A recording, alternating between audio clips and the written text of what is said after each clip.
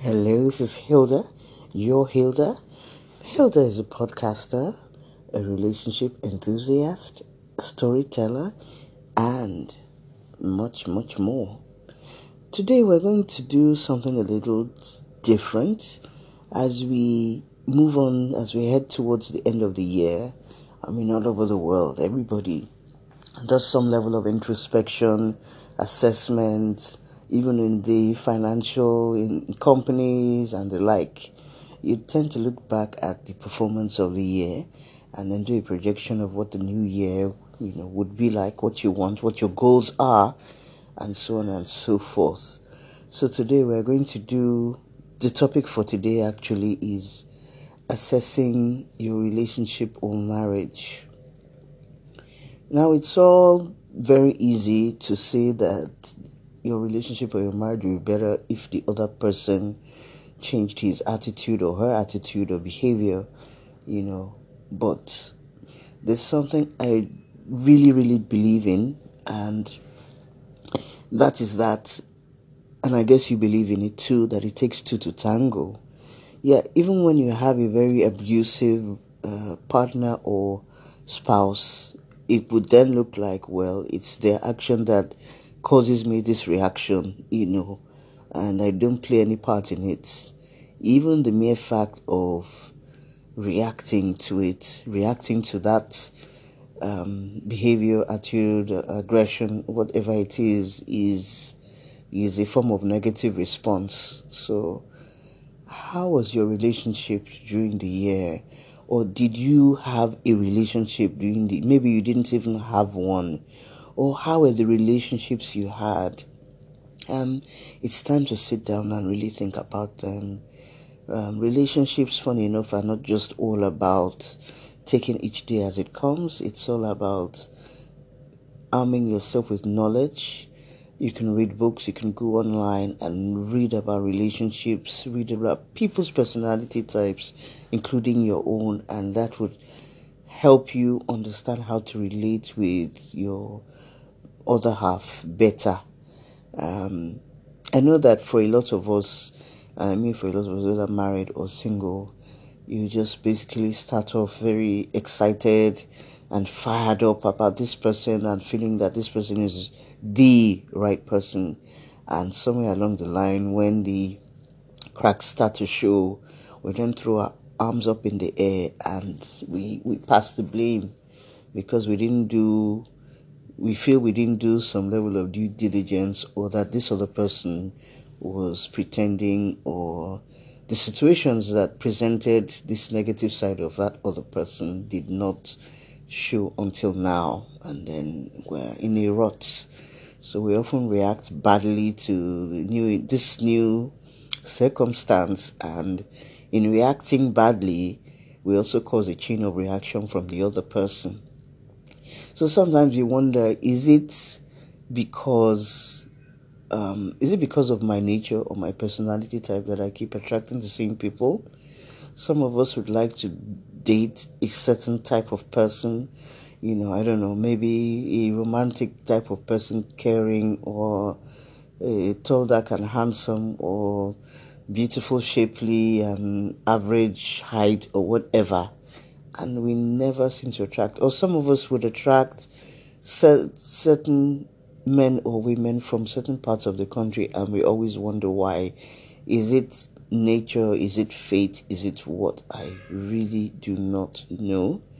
Well, what I do know is this: the way two schools of thought. Some people would say that we have aura, and it is our aura that attracts certain aura. So we tend to, keep attracting the same type of man or same type of woman.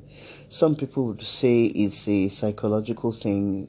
It's a combo of, how you look, how you come across to people, and your response to them, that would, well, I don't know, maybe, possibly. So the thing is, why do we keep doing the same things or attracting the same people? It's for you to sit down and do the research and find out and ask your friends how you come across to them. in terms of marriages, it's a different kettle of fish. It's not enough to just introspect or go online. It involves a lot of work because we are talking about all the lives that will be affected in your marriage if the marriage doesn't go well. I'm talking about your children, I'm talking about your family members. So how do you make those changes in your marriage? How do you move from I'm thinking of getting a separation from my wife or my husband to we're seeing a counselor, marriage counselor? I know that in Nigeria, we probably because of our culture, we just tend not to want to get third parties that are not our family members to intervene into our marriages and our private affairs because we feel that okay, this is not the third party's business, and you wouldn't want to get all their secrets out there, and that will also be an admission to, as far as they are concerned, that the marriage is failing or has failed. But the truth is this: sometimes we are just so bogged down with how bad a situation is, especially in a marriage, that we do not see beyond that problem. We wake up and sleep in it, and it's just forms a cycle. So seeing somebody professionally, a marriage counselor often helps us to throw in more light, to help us see that there are other ways of attacking the issues that ail our marriage, or that there's a lot that we both are contributing negatively to the relationship, to the marriage itself, and that is why we find ourselves where we find ourselves. And unfortunately, a marriage is not like dating where you can just basically send a text to your lover or your girlfriend or boyfriend and just say, I'm so sorry, this isn't working for me, I'm done. It involves a whole lot of things, legally speaking and emotionally speaking. It's like running a race and almost getting to the end of it and then turning back. So we must do all we can to ensure that we put in all that we can put in to ensure that our marriages work. A lot of us are not truthful with our spouses, especially as far as some on the side of the women when it comes to money, especially. And sometimes, really, I can empathize with that because some men, some spouses are pretty stingy.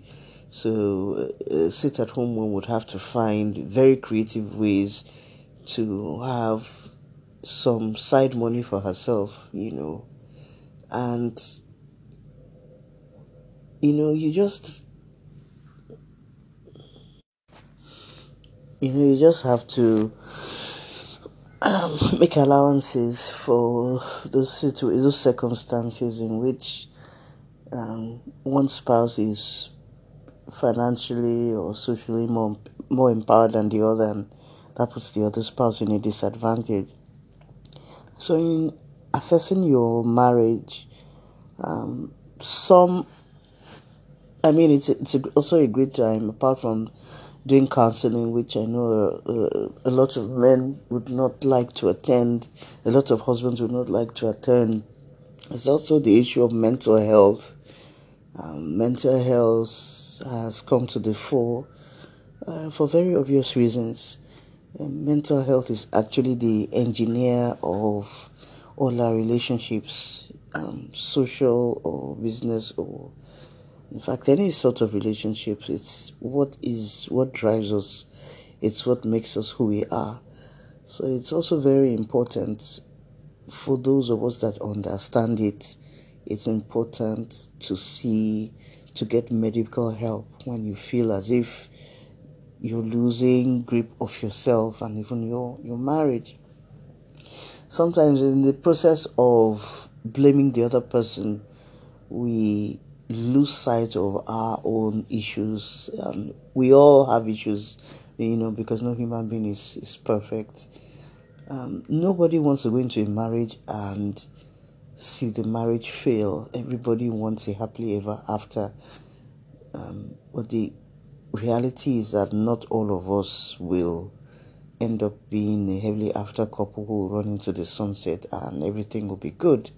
Some of us would have to, after sitting down, introspecting, assessing the marriage, and doing a whole lot of thinking, some of us would come to the conclusion that the best thing for them is a separation.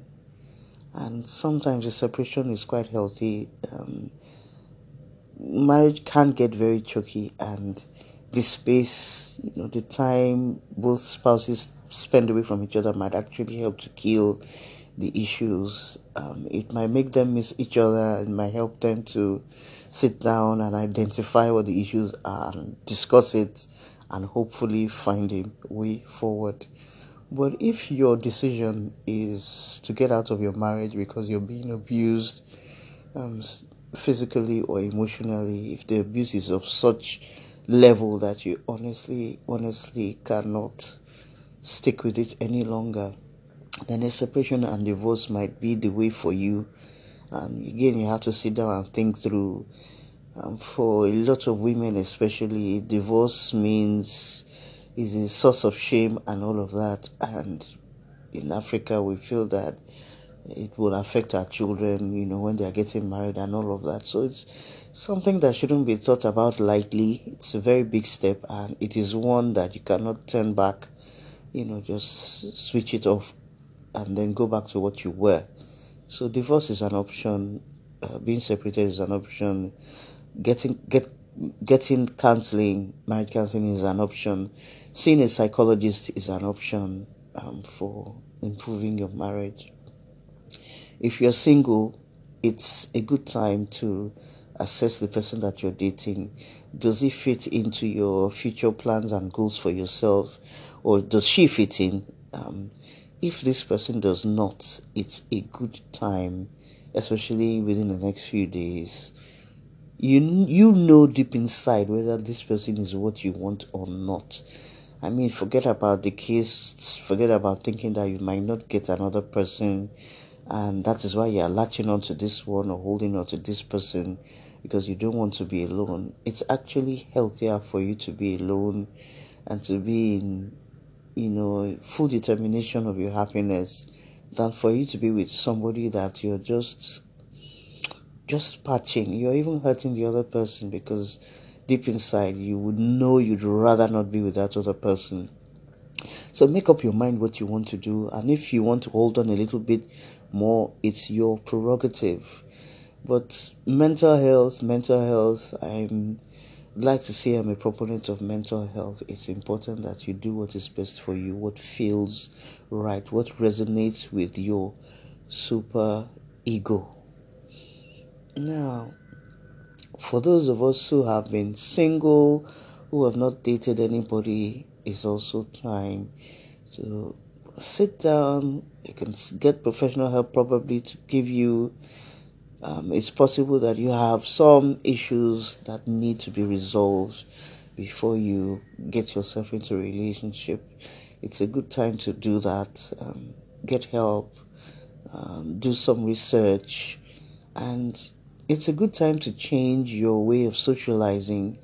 Maybe all of this time you've not been socializing in any way, or maybe you've been socializing but not the right way, or not with the right people, with the right crowd. It's a good time to change all of that as the year comes to an end. So I hope that somehow I have said something that has made sense.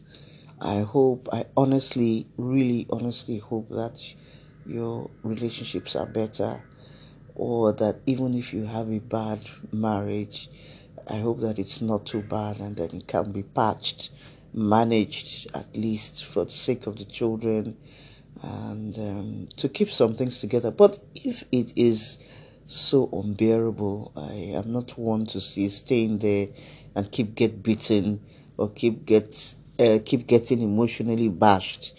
If it becomes unbearable and there's violence in whatever manner, then it will be best to preserve your life and get away and stop providing a toxic environment for yourself and your children.